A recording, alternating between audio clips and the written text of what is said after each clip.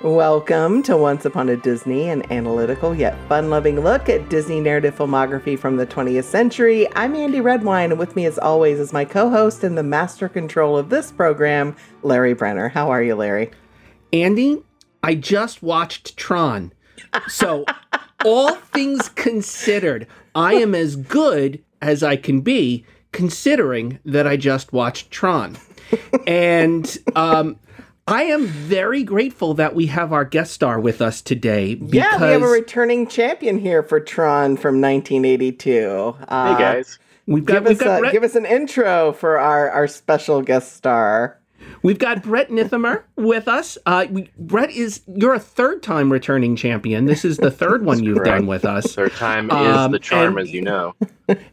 And if you want to seek out more Brett, you can find Brett on The Holy Goof, where he reviews movies in a feature called Brettflix. And we're very proud of Brett because he recently became a special education teacher for grades 3 through 5. So congratulations. Thank you, guys. Thank you. Brett, we need you for this. Can you help us get through this? I think so. I hope so. I'm going to confess something to the listener right now. I have never done this before, but I have the Wikipedia page open for the plot of Tron.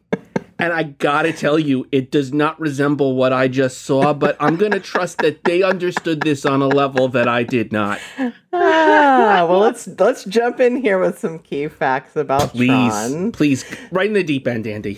Okay, so in 1976, director and screenwriter Steven Lisberger found himself really intrigued with the video game Pong.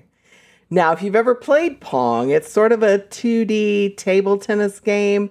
You'll know just how far video games have come in the past half century. The creator, Atari, went into a joint venture with Sears. Do you remember that retailer, Sears? Yes. To release a home version of Pong in 1975 for the Christmas season.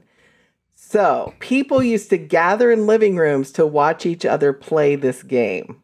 And there were Pong tournaments. It was kind of a thing. It was kind of like, it was a thing. So I think it's important to keep this delight of Pong in mind when we consider the wow factor that is Tron for 1982. I want to just piggyback on this. The problem with this movie is not the effects. I think visually, there's a lot of really interesting things up on that screen. Yes, especially by Atari / Commodore 64 / like old school IBM computer graphic things. But I was still taken aback by a lot of the visuals that I saw there. Oh yeah, stunning. It's gorgeous. The original script was entitled Lightning for Jennings Lang. And Lightning for Jennings Lang. And it envisioned a more... Well, that's a great question, right? But it envisioned a more comedic Flynn. Actually considered casting an up-and-coming stand-up comic 30 years old named Robin Williams to be cast in that role. What? Right? Wow. But after several iterations, Disney decided they wanted a movie that was more thematic and maybe ask some deeper philosophical and moral questions. And they chose Jeff Bridges, who was more of a more known commodity to as a cast member instead. Okay, so and I was going to... They wanted something to compete with Star Wars. Yeah. Sure. I think that's the number one reason. For sure. I was going to complain that the title Tron is not particularly evocative, but it is 1,000,000% better than Lightning for Jennings Lang as a title. What? Yeah. I can't imagine us talking. So, guys, our movie this week, Lightning for Jennings Lang. No. Okay, back to you, Andy. So even though this movie grossed $50 million worldwide, had $70 million in merchandise sales, including video games, the film was really disappointing in sales to the top brass at Disney because guess what? As you said, Brett, they were competing with the Star Wars franchise. So we've had Star Wars and Empire at that point. Yep. The top movie critics at the time were really mixed on Tron. Roger Ebert and Gene Siskel both gave the movie 4 out of 4 stars and 2 thumbs up, comparing the movie to Star Wars or Empire. Siskel said, quote, "It's a dazzler that opens up our minds to new tools, all in a traditional film narrative." However, there were critics from Variety and the New York Times that really questioned the plot and considered that the animation was something that didn't really drive the plot. Fair critique. Okay, so in reading these movie critics, I really see them more interested in the potential of animation. And then there were those who kind of saw this as a cheapened form of animation. Because it wasn't hand-drawn. It didn't have the artisanry that was expected of Disney films. So there's kind of some discussion about that if you want to take a deeper dive. But there was a general theme from the critics who panned this, is that it was something that sacrificed story for spectacle. All right, I'm going to stand up for the movie here. It's a rare moment for me. This feels like a you kids in your rock and roll sort of argument. Like, yes. It's you might not like the animation style. I think you're wrong to not like it because it's bold and innovative and trying something new. And yes, art always needs to do that. Animation always needs to do that. When you're talking about plot, I'm right there with you, critics. When you're talking about the visuals, good for them for doing this. You can still see this movie and it has a unique signature unlike anything that's ever been done before or since. 100%. Correct. Agreed. Correct. Yes, absolutely. And that was something that I kind of latched on with this viewing. I'll get into more detail as we go a little later. But yeah, it definitely has a very unique visual style. Yes. So when the Disney Channel launched on April 18th of 1983, Tron was its first feature film shown in the evening. Oh. Just so you know that. And in 2010, the Boston Globe named Tron as one of the top 20 cult films in history. And Pixar's John Lasseter has said that without Tron, there would be no Toy Story. Wow. I can also see that argument. Yeah. So that's what I got, gang. All right, I'm gonna take us into the waters of plot here. Let's see if we come out the other side here. I'm not sure. So we begin this movie with the Manish Tana, where we ask, and in this case, we emphatically ask, why does this movie start where it starts? An endless array. Okay, so where does it begin? So after we see the credits, guys, I may get stuff wrong here, but as I recall, this movie begins with us in an arcade watching who I assume to be Flynn. We don't really get a good shot of him playing a video game. And that's where we begin before we cut away completely from that locale to other characters. We end up in sort of like a corporate space, with Alan Bradley and Laura Baines and okay, so already within the first 2 minutes of this movie, I am at a loss of how we connect these things. Why did we start with this arcade, and why are we now in a corporation? And the only thing drawing a line between these scenes for me is that they're in the same movie. You're right. Like, it's so. I have a note about that in my little when I was watching it. So I actually thought it was really fat. Like, maybe do not mistake what I'm about to say for saying it's a good decision to do this. Sure, but I thought it was very interesting and ballsy in jumping into the computer/video game world as soon as they did, and like right away. This does not feel like your typical Disney film because we enter this new alien world And not only are we in this new world, but like it's almost like this religious discussion. It's this guy talking about his belief systems and his belief in the users, and it has this like philosophical kind of like jargon and like feeling, and like I was just like I was like, what? That's a very interesting place to start for a Disney movie in particular. But yeah, there's like no connection between that and the following scene.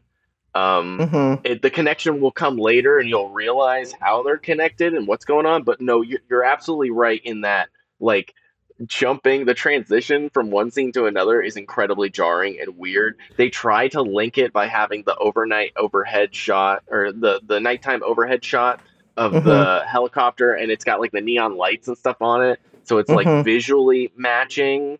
But like, yeah, it's kind of odd, and I'm wondering if almost the movie would work better if we were first introduced to the real world element and then went into it, the video game world.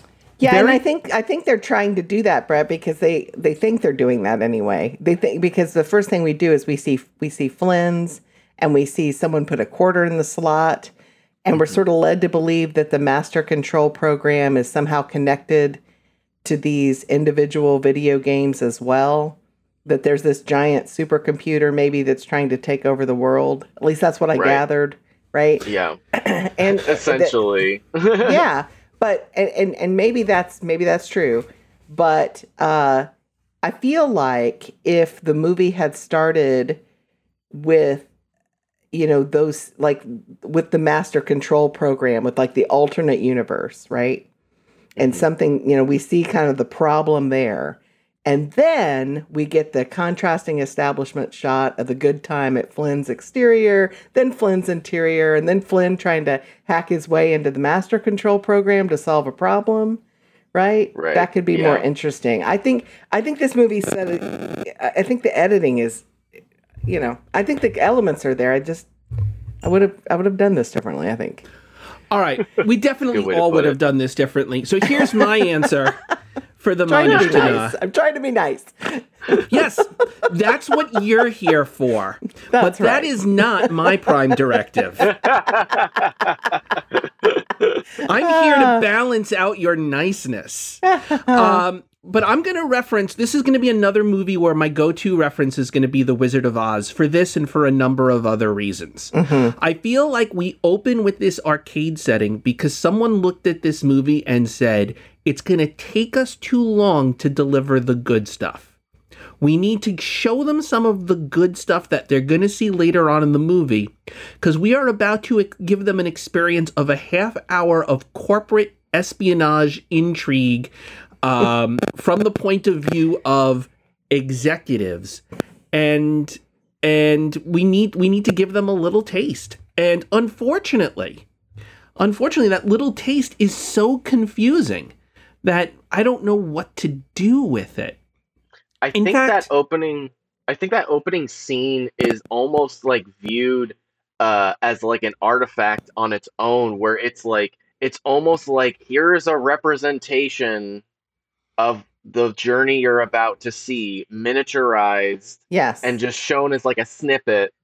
Like, you know what I mean? It's like, it's an opening theme, quote unquote, but it's not actually like talking about the theme of like the plot. It's just more of like the general like vibe you're gonna get later. It's almost like a preview to the film. Oh, we're gonna watch the preview, and then here comes the helicopter, right? Yes, exactly. Yeah. That's a great way to put it, Andy. Like, it should have been running during the opening credits entirely, and not part of the movie proper. I think probably, that's fair. Yeah. All right, I need to get us. I'm going to be our Sharpa up the mountain here of plot. All right. Well, just one real quickly, Larry. Like, instead of waiting for our protagonist problems segment, I think we need to say from the outset that we're going to be talking about protagonist problems throughout this entire exploration. Oh, it's so true. Okay? Because that's so true. If we take time out for that, we'll never get through this. So yes. And the Wizard of Oz. Wizard of Oz stuff. I may have to bring up periodically. Please This do. This movie, as I recall, but Wikipedia disagrees, really opens on Alan Bradley, who is a programmer working for Encom. And he has a programmer girlfriend or engineer or something along those lines named Laura Baines. And they're upset because suddenly they've lost access to a level of file security at their corporation. That's which correct, yeah. prevents them, I guess, from doing their job, and nobody likes to have their security clearances downgraded. I don't know if we're supposed to say that's the inciting incident of the movie, that we watch them have their security clearances downgraded. It may be, but I'm going to say we look a little further for it. Yeah. They go and confront Dillinger, who is the head of the company, who tells them, yeah, we downgraded your security privileges. It's temporary. Someone's been trying to hack us. But when they leave, instead of following them, we stay in the office with Dillinger, and a mysterious voice, which is actually the master control program that this corporation uses as like its main engine for its whatever it does. It's an important computer program. It's like what Quicken is to the accounting world. There you go. Yeah. So the MCP talks to Dillinger and says, Dillinger, I'm not really happy with how you're handling the fact that people are questioning the decisions. And the master control program's not happy with Dillinger.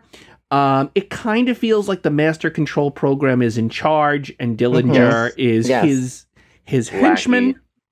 Seems right. The master control program talks about how he's been absorbing more and more programs, and he's gotten bored with getting other corporate programs. Now he wants to start going after government programs. The Pentagon, right?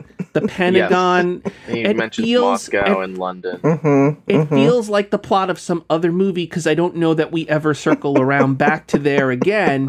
Don't think about it. Just and then we go back to our engineers, and they're like, I wasn't satisfied with this conversation. And Alan's girlfriend, Laura, says, you know what? I think the person who is trying to hack the corporation is my ex-boyfriend, Flynn. And we should warn him that he should stop hacking because they're going to catch him. And Alan says, okay, let's go do that. He says, wow, you really jumped through a hoop on that one. Yeah, I mean, okay. Like maybe that's something she could do on her own and not bring her ex to meet her current to meet her ex, but fine. So they go to do that. This is the first 27 minutes of the movie. Yes. What I've just described. And it is not long. And it is not like I have stripped down how exciting it is. I think I've fairly represented. But hold on. There's one detail you need to pick up on, which is the fact that now the actor who plays what's the character's name? The guy that's dating Flynn's ex now.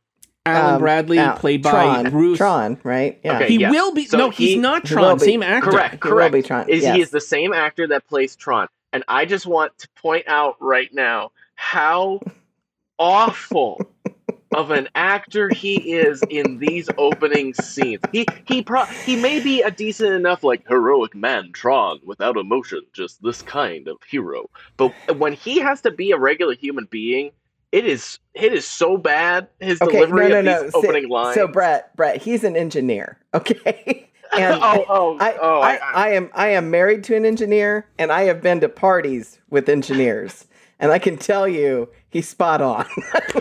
I almost just spit out my water. I'm also gonna interject here. I don't know that anyone is going to make these scenes come alive, because it is unclear as written what he actually wants. It feels like he wants his security privileges back. it also feels like he's going to get them back at some point, just not right now while the MCP is doing whatever it is that he's doing. Right. Because his security program is called Tron, and it's like, oh no, my thing won't work. But there's also that stuff that he brings up, how Tron is going to make certain elements of Master Control obsolete. And I feel like whoever wrote it was like, aha, there it is, like the smoking gun kind of thing, but like no one cares because of how it's explained. But the thing I want to say here is the stakes for him are the equivalent of the day, like I was unable to unlock my office door, and they told me that the security guard who had the key to my door, it would take a couple of hours for him to come by because something else was going on campus. And the dramatic of question of can I wait 2 hours for the door to be unlocked is not a thrilling introduction. In fact, hold on. Are you sure that security guard wasn't hunting your friend down because you knew deep down your heart your best friend was hacking into your school's security system? That's why. I mean, sure. That happens every day. So, but if I can just, in fact, the real problem here is I'm keying into this movie, and I think the main character of this movie is Alan Bradley. I'm following him for most of these scenes.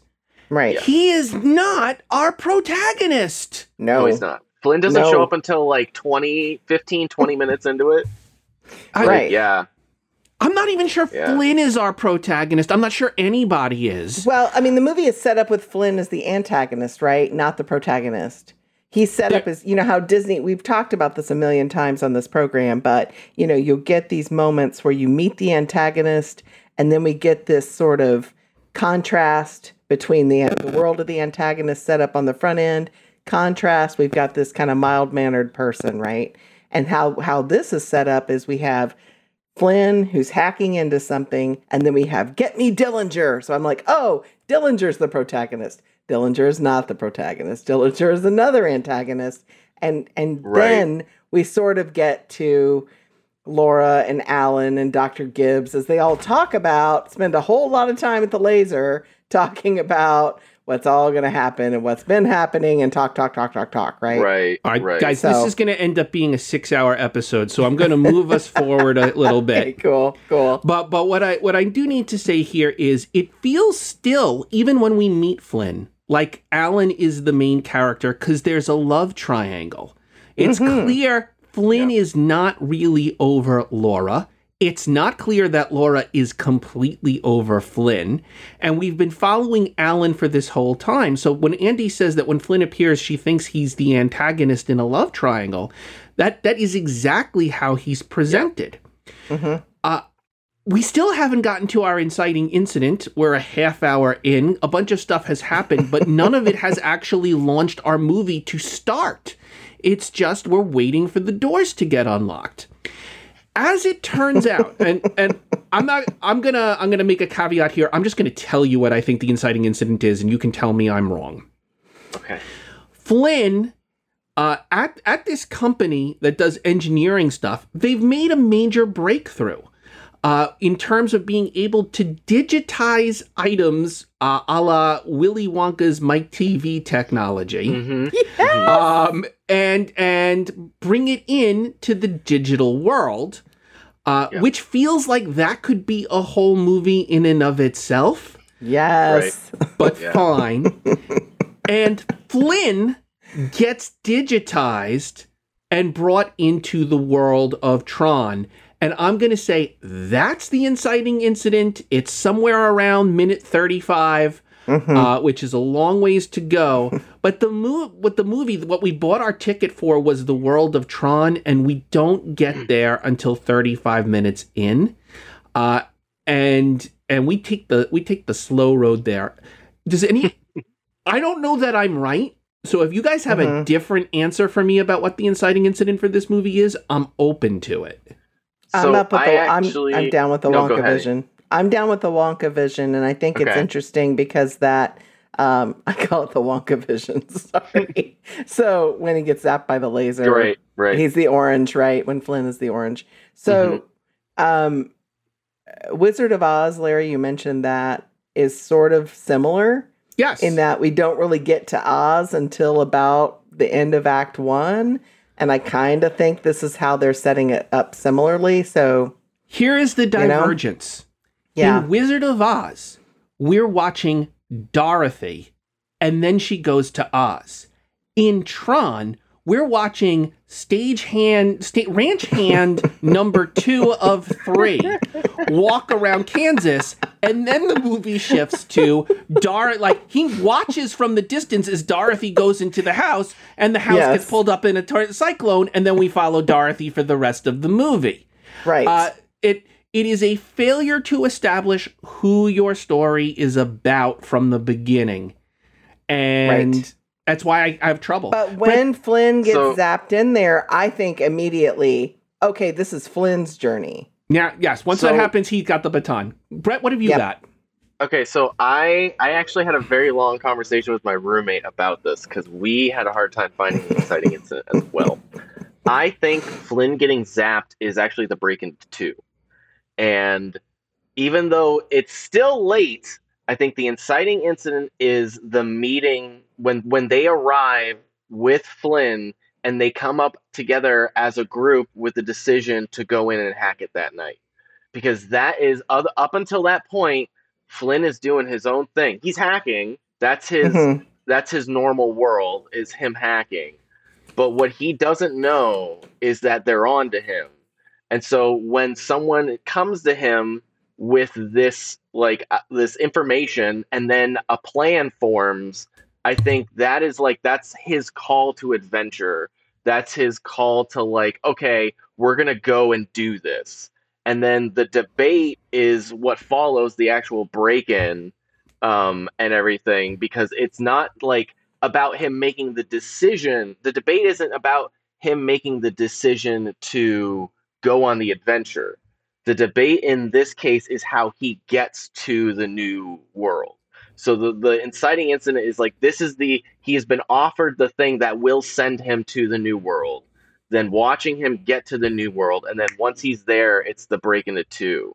Because I feel like this movie is a Golden Fleece film. And I think that's part of why it has such a weird and awkward opening, because even though Jeff Bridges' character is, and at the same time is not the main character, he's not the main character in terms of our original hero. He is the thing that they're searching. He's the grail of the movie, because he arrives in the world and he is the quote unquote savior that is supposed to save everyone. He is who they worship. He's the user. And then he ends up picking up his disciples and on the way, on their journey to whatever he needs to do, kind of thing, because he needs to interact with something somehow. And it's so I feel like it's a journey up the mountain kind of movie. And so the exciting incident is how do we get him to that mountain? In a way, I don't think we're far apart in terms of distance cinematically, though. I think we're a few minutes from each other here. It's only a few minutes before. It's still nearly a half an hour into the movie, which is a problem. Yeah. I mean, you could say when they're all at the apartment and they go and when Alan Bradley and Dr. Baines, Laura Baines, go to Flynn's apartment, it's almost like that's the call, right? Yeah. Yeah, when they arrive and start talking to him, I think that's the... Yeah, and then Flynn gives us a 5-minute explanation as to, here's what happened 3 years ago, and this is what happened now. Exposition dump, just so you know my motivations. Right.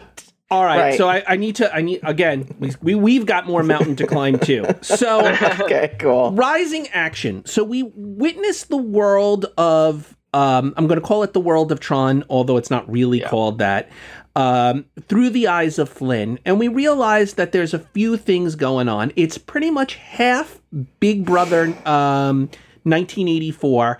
The Master Control Program is demanding that everybody obey him. and deny the existence of users, despite the fact that everybody does seem to know that they were programmed by users. Right. But it's a way of him gaining a fascistic control over the other programs in that world. At the same time, it's also half kind of like Roman Colosseum / Hunger Games, the programs that have not been assimilated by the Master Control program are forced to play games against one another.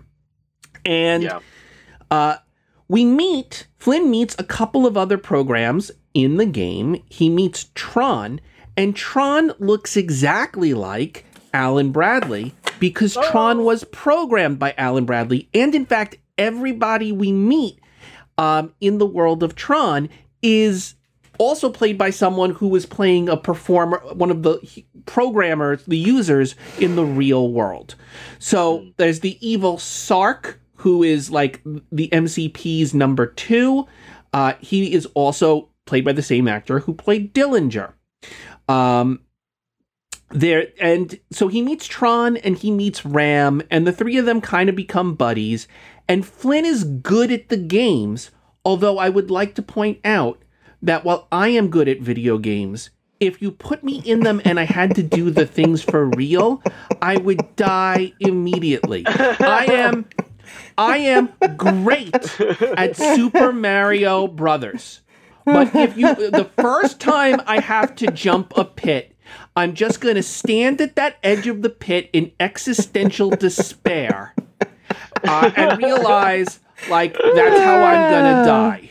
I'm not going to make it over the first pit. But he's good at it, and ostensibly we're supposed to think he's good at it because he made these games. He's the programmer who created these games. These games were stolen by Dillinger, and these video games allowed Dillinger to create a company that is now like the biggest tech company in the world. So he's good at it. Clue and Tron and Ram kind of become buddies, and then the movie sort of becomes a breakout movie. They're trying to escape. They want to. I'm so confused. So I'm gonna just give you the things that I noticed. Tron gets separated from Flynn and Ram, and hooks up with Yori. Yori is a program who was created by Laura Baines' character. And I guess because these programs were created by people who fell in love, they're also sort of romantically linked. Bound by that logic. Which also engineers apparently can only create one program. Right. You don't have like multiple Laura Baines. You don't have like multiple Alan Bradleys. So is what it is. Is what it is. At the same time, Flynn and Ram get into some trouble with some bad programs. Ram gets blasted and de-rezzed, so he dies, and Flynn realizes because he's a programmer, he has some power here to reconfigure code that nobody else really has, because that's like the power you get when you're a programmer who's been sent into a program. You can manipulate some stuff on the fly, and he creates his own, like, he reconfigures a ship for him to fly around in. And then they hook up again, and now Flynn is once again in a love triangle because he's very attracted to Yori, who looks like Laura. But once again, even in this digital world, he is the third wheel, I guess. But whatever. They decide to go see the wizard. Yes, the wizard. In the hopes of getting who is called Dumont. He's not a wizard, but he's literally the old man on the mountain. Exactly. We have met previously in the original world an old man scientist who is getting kicked out of the company by Dillinger. This is clearly a program he made. And he's wearing the greatest hat in cinematic history. Oh, for sure. Yes. I don't know why they don't. Funny. I don't know why they don't sell those hats at Disney. I would forget the Mickey ears. I want to wear that. I want that as like a picture, like where I can put my face in. I want to get in that suit with a hat and get my photo taken. It's oh my gosh, I love it. It's so terrible. And then if I'm not mistaken, and guys, I just watched this movie. It feels to me like there is a series of they're captured, they're not captured, they're captured, they're not captured, they're about to be captured, they're not about to be captured, they're about to be destroyed, they're not going to be destroyed. Maybe I just kept pushing rewind, but that's how it felt to me. Mm-hmm. What is the climax of this movie? Well, it's when Jeff Bridges, our main character, decides to do the side story while he lets Tron take over the more exciting actiony bits, and that's it. Like, no, for real. Like, it's like the movie. Like in that last act, that movie like switches main characters again. It's interesting. Yeah. That's why I think Flynn is less of a character and more of a like a MacGuffin for that movie, because he is suddenly the one who can control everything in that universe, and he somehow, I do not understand how he does it, but he diverts like a laser beam and stuff, I guess, and like he needs to do something to Master Controller and stuff in order to get Tron to like throw the frisbee in there. Well, yeah, he jumps into the Master Control beam, and then Alan or Tron gets the disc in, but then Flynn kisses Laura right before that happens and tells her, "Don't worry." Flynn kisses Yori, not Laura. Yori. Yeah. And then everything explodes. Which in her view is basically like kissing a god because he's a user. Right. And I think he is Prometheus giving her the gift of making out, because then she proceeds to kiss Tron, having learned how to do it from Flynn. Flynn just cannot catch a break here. He is just... He definitely takes the backseat in terms of the forward action in that last act. Like, it's all Tron attacking Sarka, Tron attacking Master Controller, and then Jeff kisses the girl and then jumps into his head, and that's it. Yeah, and so if he can't, but then all the IO towers light up. I'm not sure why that matters. Everything explodes, of course, and then he says to her, like, and she, Yori says to Tron, he saved us, and this is how he did it. Yes. Yeah. And so actually Flynn's a good guy. Right. But it's not Bradley and Baines, Laura Baines talking. It's Tron and Yori talking, right? Yeah. I mean, the problem, I mean, this is a knot, and we're not going to untangle it. I'm just going to tell you straight here. I think this is a knot that's been like soaked in a bucket and stitched together and re-knotted and then heat dried and then soaked again. Yeah. We're almost down the mountain. All right. So let me get us down. So the climax is this big confrontation. You're right. It's a relay race. Tron is now our main character fighting those villains. Tron and Flynn in their respective stories cause the end of the Master Control program's reign. Flynn is spit back out into the real world. The moment he does that, a piece of paper prints out proving that he actually wrote the computer programs on which this engineering company that has figured out how to digitize fruit is based on. Because finally, as you know, there isn't a single other person that could ever have printed out those words on any other sheet of paper. No, that piece of paper is the Constitution. It's the Magna Carta. It just is. He's finally acknowledged as a writer, which is really what all three of us want. Look, and Dillinger respects the heck out of that piece of paper because he doesn't shred it. He's like, the printer, it got printed out of the printer. What am I going to do? There's no solving this problem. It's in print. So we see Dillinger sit back into his chair, which means, of course, that he's defeated. We later on find out that through the law of finders keepers, Flynn is now the CEO of Encom. Even though he did not work for this company officially, he's now in charge. and he's the boss. And then we cut to a view of the city, and we see like cars and lights in the city, and we're meant to question, are maybe we in the internet? Because this looks somewhat similar to what we saw in the world of Tron, and maybe it's us in Plato's cave. Maybe we're in the shadows. Maybe we're all programs, and maybe there are users. And cut to black. I don't know that they were supposed to be thinking about that, but I didn't. Yeah, I didn't think about that. But my thought was like how abrupt that ending is. It's like he's defeated and CEO and like the studio's just like end it, just end it. It doesn't. It's over. It's gone on too long. It's over. All right. But then the three of them all hug each other like yay, and I'm like. Okay. It's an open relationship. That was my first thought. This is a family program, but that was my first thought. This love triangle does not get properly resolved. And I do not get the sense that Flynn is over Laura. I don't know that Laura's not been in the movie, so if she was, I don't know. The stakes aren't about these relationships, and these are our main characters, and arguably the most important relationships we could be dealing with, and the movie does not care what we think happens from this point on, because it's over. And that, my friends, is kind of the plot to Tron.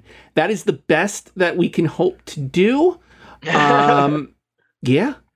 Yeah, that's it. So normally on this program, we go through each of the characters and we talk about each of their strengths and weaknesses and their arcs and those kinds of things. And I'm going to be honest with you fellas, like I really struggled with that because again, I'm not really sure who we should be watching and what their journey is. And I think instead of going character by character, maybe we can have that discussion. Like we've kind of talked about it a little bit, but I mean, you're right. Like there's no real way to discuss character because no one really has like an arc. They are just there to fulfill their kind of role. And like, I don't care. I mean, that's horrible to say, but like with Flynn, I don't care. Like, I literally have nothing to like. This guy is hacking into a system. He hasn't gotten credit for something. He has no real backstory. He's been jilted by the man, but he's got this thriving little video game company and he seems pretty happy, like, beating world records or whatever. So, like, why is this such a big problem and why does he continue to try to hack into the system? Because the film is telling us it is, Andy. It says it's a problem. Well, but that's it. Like, I don't feel it. There's no there's no heart tug that makes me think, man, this guy's really been jilted. So that's why I think this movie is like, it's a concept movie. That's all it is. It is there to present this like, and that I think that's how and why they wrote it a certain way, because it's all about the wow, pop, and dazzle of this video game world and this weird philosophical, the users, the programs theme. So that's like, instead of actually building an emotional arc, I think they took they took this concept in this world and then they plopped in plot points from the hero's journey and specifically the climbing of the up the mountain type storyline in that fantasy type world, because we get the old man on the mountain. Flynn is arguably the deity. And then Tron, we even brought up how it's these Roman Colosseums with these games, and Tron is like the hero of the games, and he has this belief in the users. He is like a Hercules. He is a Odysseus. He is Brad Pitt's character from Troy, or Achilles. Yeah, he's Achilles. Like, he's this kind of like Greek mythical hero that then meets his god and has to go on an adventure with this deity.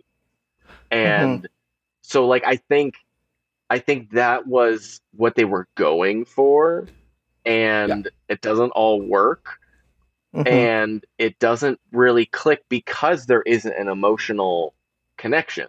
Like they were so focused on doing this kind of like golden fleece journey inside a video game world that they forgot everything else. So I'm gonna take a stab at Flynn, if you don't mind, because I think I can make sense of what his arc is supposed to be, and I can tell you why it doesn't work. Because they've given him two separate arcs that are competing with each other. So on the one hand, Flynn is this guy who was wronged. He was wronged by Dillinger, and he was robbed. Like he should have made his fortune on these video games that he made, and the fact he is arrested in development at that moment. Ever since he's been betrayed, he's been unable to move forward with his life. He is obsessed with undoing this thing that was done to him. And it has come at a cost. The reason that Laura broke up with him is this dude could not get over the profound betrayal that he experienced. And dating tip for those of you our listeners who tune in for our relationship advice. It is not fun to be in a relationship with someone who is primarily motivated by a grudge that they cannot get over. Amen. So she left him. It has cost him everything. So his arc, therefore, should be, yes, he needs to get justice, but also in the course of getting justice, he also needs to get over it. He needs to let go of the anger. That's what his arc should be. He needs to let go of his anger, and regardless of the results of whether he succeeds or loses, we should get the sense that finally he is no longer arrested and will progress as a human being. However, they have married this to the idea that he is Cyber Jesus. He is digitized into the internet. Right. And it is the equivalent of the Messiah. I mean, Brett called him a savior earlier, but like they speak of the users as mythological gods, and he is a user who has descended from on high, and he performs miracles in this realm. He speaks about not listening to the false prophets of like the Master Control Program and Sark. He inspires the common people of the world of Tron to fight against a despotic order. And, he even at one point dies and comes back to life. He's shot. They thought he was going to de-res, and he is restored. It is very much he has come down from heaven, and all of them are redeemed through his actions. But those two character concepts are very difficult to marry. I don't want to watch a movie about what if Jesus was pissed about something that happened 5 years ago and never got over it. I don't want to know what Jesus is like if he's got a big grudge that cost him his personal relationships. Yep, that's it. You can't marry those things. No. They try. No, they do. And again, the movie is called Tron. It is not called Flynn. It is not called Clue, right? And so my question continually remains, why do you take the engineer who has, as Brett said, is pretty flat and doesn't have a whole lot to bring to the table and say that's his story? Right. This story is about Flynn. This story in that arc, in that world, as Larry set it up here, is about Flynn letting go of, of his angst, of his hurt, of his pain, and realizing he does have power, he does have influence, and he can let go and be the guy. He can just be okay with it. But then he's CEO. It's so weird. Yeah, so it's weird. combo of things. Here's what I'm wondering. The way this movie is structured, I really do believe Alan Bradley is meant to be our protagonist, and so that the movie would be much cleaner if it was like this. Alan Bradley is our protagonist. When he is tricked by Flynn into trying to do this thing to break into the company, and Flynn digitizes Bradley and sends him into the world of Tron because Flynn wants to get back with his girlfriend Laura, and Alan is in the way. And then it's a personal story. He comes to this other world, and then Alan should take on the name of Tron because he doesn't want anybody to know that he's a user. And we get a neat story where he's fighting digital foes, but he's fighting to get back to the real world because there was an attempt to murder him and his girlfriend is in danger. It is such a cleaner story. You can still have all of the set pieces. And you don't, at the end, you don't want Flynn sacrificing himself. You want Tron sacrificing himself. Right? You Tron want is the him more to, perfect character. Yes, yeah. It makes it just. It's I'm struggling. also it also is like almost fulfilling his own like purpose, because you have that whole bit at the beginning where it's like Tron is the security program. Tron will fix Master Controller, or he'll take certain things off of Master Controller's plate and stuff. So then if you have Tron, it's like, oh, this is why I was created, to stop Master Controller. Right. Like, yeah. Or to be a governor to Master Controller, or to something. I mean, because thematically we're talking about freedom versus fascism, right? We're talking about the ability for a user to go in and make changes, to enjoy the environment, to try things, but we've got this sort of totalitarian regime that's in charge. Right. So thematically, it would make sense then for Tron to be that hero and to be that freedom fighter who then, I mean, and I just set it up like now I'm thinking about Star Wars, right? But it would make sense. Yeah, and maybe it'd be a much cleaner story. You're both absolutely right that's the trajectory it should have taken. But like they were like, oh, well, we hired Jeff Bridges as this character, so he should be the main character because he's more bankable. Can I tell you who my favorite character in this movie is? You will be surprised. Sure. My favorite character in this movie is the Master Control Program. not surprising. But go on, tell us why. You're not surprised. I thought you would be. I think the Master Control Program is awesome. I think they did a really good job of seeding what it is, and why it does what it does. Yeah. So he started off as a chess program. And one of the things that the Master Control Program is all about is transcending his program to become something bigger.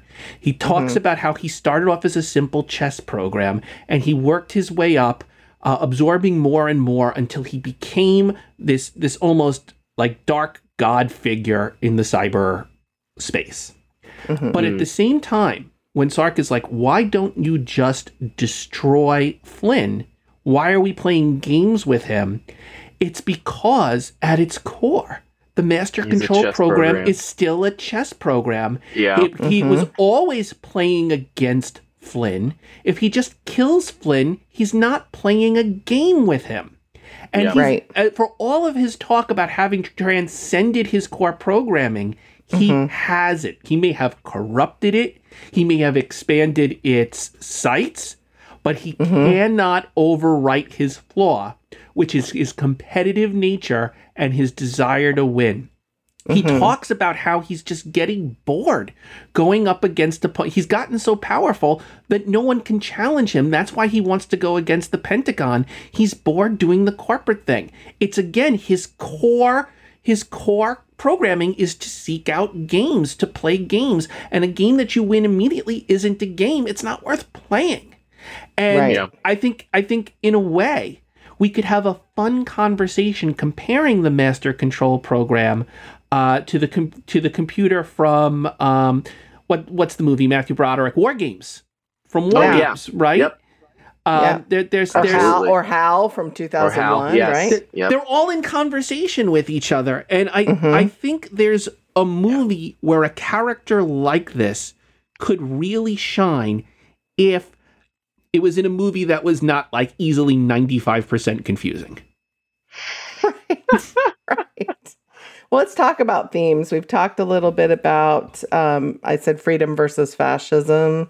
Mm-hmm. What else? What other things do we see? Well, there's definitely some religious and spiritual themes, and themes of like making your own destiny and that kind of stuff. Mm-hmm. And definitely a lot of religious iconography and like thematic mirroring with that, with the users being like Larry and I have said, users being likened to deities and beings from the heavens and stuff like that. I think that's like it's a fascinating conversation to have.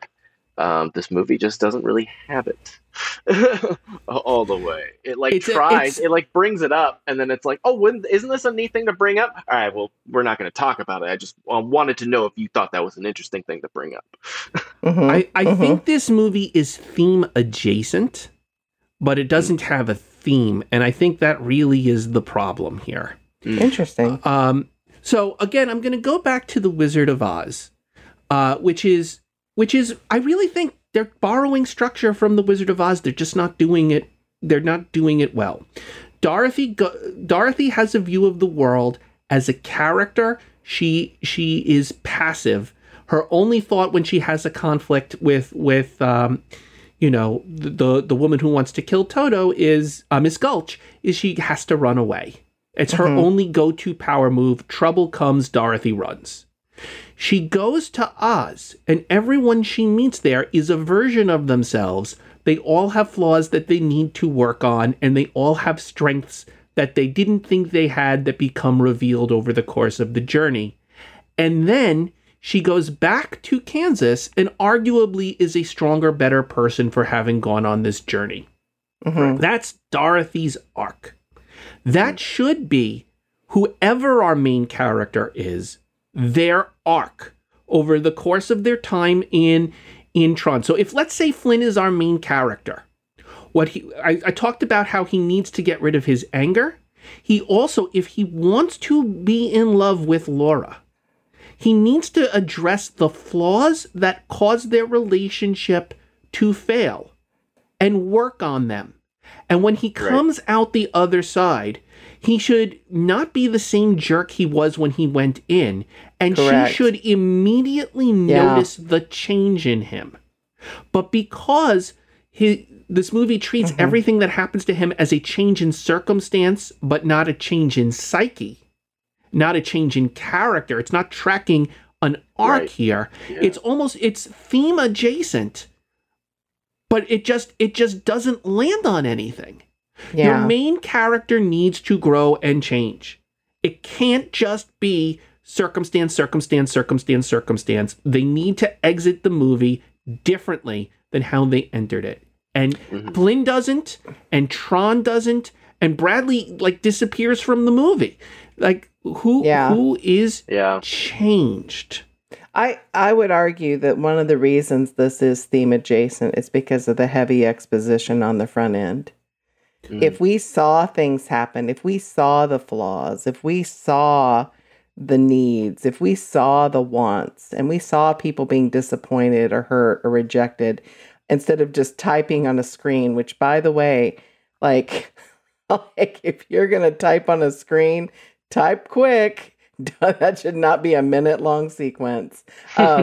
Anyway, but yeah, I think that's it. It's the exposition that kills that. You could have set that up and paid that off, but there are payoffs at the end. I think there are payoffs, but boy, there's no setup. Even with all of that talky exposition. And I want to throw out something because your talk of exposition reminded me of a point we talked about in pre-production, which is sometimes when we're doing movies, we're like, no one put any thought into the world building, why things happen the way they happen, why the world is. I feel like this movie has the opposite problem. Yes, I feel 100%. like this movie began as an 800-page document detailing the world of Tron, how things work, how programs work, how they're related to users, how the master control program evolved over time, what resing is, what deresing is, the visual designs, what it means to have blue lights as opposed to having red lights. I think all of that work was done, and it was too much work to fit in a single movie.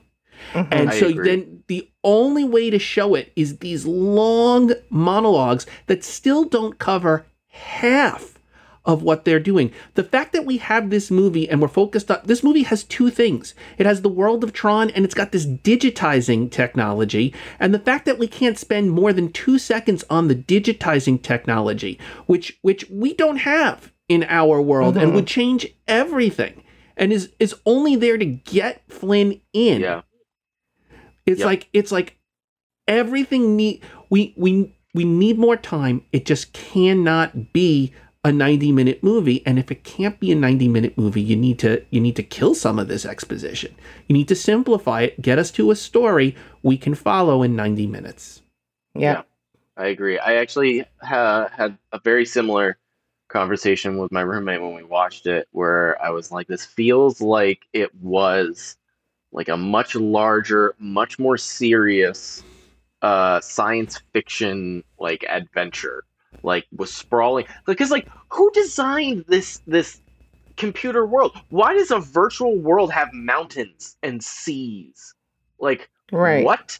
Like I want to know about that. And there's all these visuals that like it's gorgeous to look at, that like you said, there are so many different in-world like connections and relationships and ideas and stuff happening, but you don't really get to spend a whole lot of time there because, now it's like a quirky adventure with, Robin Williams, or not Robin Williams. Oh man, that would have been insane. Jeff Bridges. Jeff Bridges, yeah. Right. Which I actually like thinking about it with Robin Williams. That's fascinating because you can definitely tell that like they're not taking Tron too seriously. That's one of the things that I actually really enjoyed about the movie. It had this very like Flash Gordon like vibe to it, where like especially with like the costumes and the designs of the sets, where it's like it's visually stunning, but at the same time you can tell it's so simple and cheap, and like it walks that fine line of like just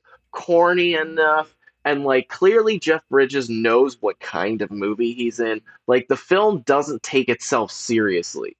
And I think that is one of the few things that like saves it from being a total disaster, because if you did take this sort of thing seriously, I don't know if we would like could buy it. And that's one of, just briefly to I'm say, I'm not sure we buy it anyway, but like, yeah. But so I feel like that's what happened is like they had this giant, massive world building type script. And then the studio was like, this is not going to work. And so they like try to condense it and like give it a new tone. And that's like, this is what we got, Interesting. Fun fact. In the alternate reality in which Robin Williams plays Kevin Flynn in Tron, in that same world, Jeff Bridges plays the genie in Aladdin. And that movie is dark. Love it. All right, pitch time. So we have Tron Legacy, we have Tron the Next Day, we have Tron Uprising, the TV series. If you missed that, don't but yeah, it's fine. Various video games. And the Tron, something I'm really looking forward to is the Tron Light Cycle Power Run roller coaster, which is coming to Walt Disney World and the Magic Kingdom very, very soon. And the comic book, right? What do we do with this material? Brett, would you like to go first? No. You can. Okay. You can. Fair enough. All right. So Tron on Ice, right? There it is is. that yours, Andy? No. That's just Okay. if you're struggling, Brett, I'll give you Tron on Ice. All right. I'll give you mine. Are you ready? I'm going to go in a very different direction with this property because I want to. I'm going to hook this movie up with another movie and see what comes out when we combine them. This comes straight up from my Disney Dungeons & Dragons campaign, in which I linked Tron to Wreck-It Ralph. And Wreck-It Ralph ends up in the Tron program and has to fight against the Master Control program. I think we can move these two things together. We can take those characters, Vanellope, Wreck-It Ralph, whoever, Fix-It Felix, and suddenly put them in the world of Tron, which is a very serious world. And I think we would get some good comedy. And I also want to see Wreck-It Ralph in the Tron outfit, but it doesn't quite fit because it's not made for his form. That is my Tron pitch. That's great because, like, as I was watching this, I like certain moments in that film made me go, this feels almost like a lead up to Wreck-It Ralph, or like, you know, a prototype almost to Wreck-It Ralph. So that's awesome that you linked those two. I love it. All right. Anybody else have a pitch? Okay, well, mine is that Master Control program is back, and it's in the form of social media. And it's starting to use social media and has figured out that it can use users to create its own content, and that AI is about to take over the world, and only Jeff Bridges can save us. Andy, we don't report the news. We only make pitches here. You're describing something that's... Oh, wait, Sorry. That was your pitch. Oh, That was my pitch. Yes. I thought you just found a news article and you were telling us what happened today. Oh, Okay. no. Fake news, Larry, fake news. All righty. All right, Brett, you got something? Okay, so as I mentioned earlier, I think part of the charm in this film is from the fact that it's like, the world itself may be serious, but like the tone of the film and the way the characters interact is not serious. And so I think taking it too seriously is a detriment. I have seen Tron Legacy. It was 12 years ago. But one of my issues with it was it took itself too seriously. So if I was to do a sequel, I would do a much more comedy-based, where you have someone accidentally sent in there, and it's like literally the same world. Same like black light and duct tape outfits. Same like keep that like cheeky 80s-ness of it. And then you have this person who's from modern day going into this old program and being like, what is this garbage? And like stuck in like, like kind of making fun of like how antiquated the 80s and how we thought everything would be neon and all these like wacky things, and just kind of like ripping on that. I really wish you could see Larry hopping up and down as No, because Brett, I have a title for your movie. Okay. Honey, I digitized the kids. Oh, there it is. Pure gold, cinematic gold. Call me, Disney. Call us. We will write this. The three of us will absolutely write Honey, I 100%. I may have other commitments. Okay, Brett and I'll take it on. We'll do it. All right, Okay. Andy. We'll Brett, thank you team this. so much for coming and helping us unravel the knot. that is I did my Tron. best. I don't know. Well, it was a wild ride. It I think certainly we've was. probably spent more time picking apart Tron than, maybe others have done or should have done on the front end. There you go. More time than anyone should really devote to picking apart this movie. It's best That's right. viewed when you just like don't think about it at all. That's right. Well, thanks again for coming and being a part of our podcast. We love you so Thanks much. for having me. I always love when you guys do invite me on. It's a lot of fun, and I love Awesome. catching up with you guys. Awesome. Larry, what movie are we tackling next week? So next week, Andy, we are tackling one of your favorites, The Great Mouse Detective. Ooh, I love it. I love The Great Mouse Detective. I know you do. I do very much. All right. Well, friends, if you like what you're hearing, will you do us a favor and share this podcast with another Disney or classic movie fan? And if you write us a review, we'd be so pleased. Please check out our Once Upon a Disney Facebook page. You can tweet us at Andy Redwine or at Larry Brenner6. Or you can drop us a line in our mailbag at onceuponadisneypodcast@gmail.com. So until next time, friends, see you real soon. End of line.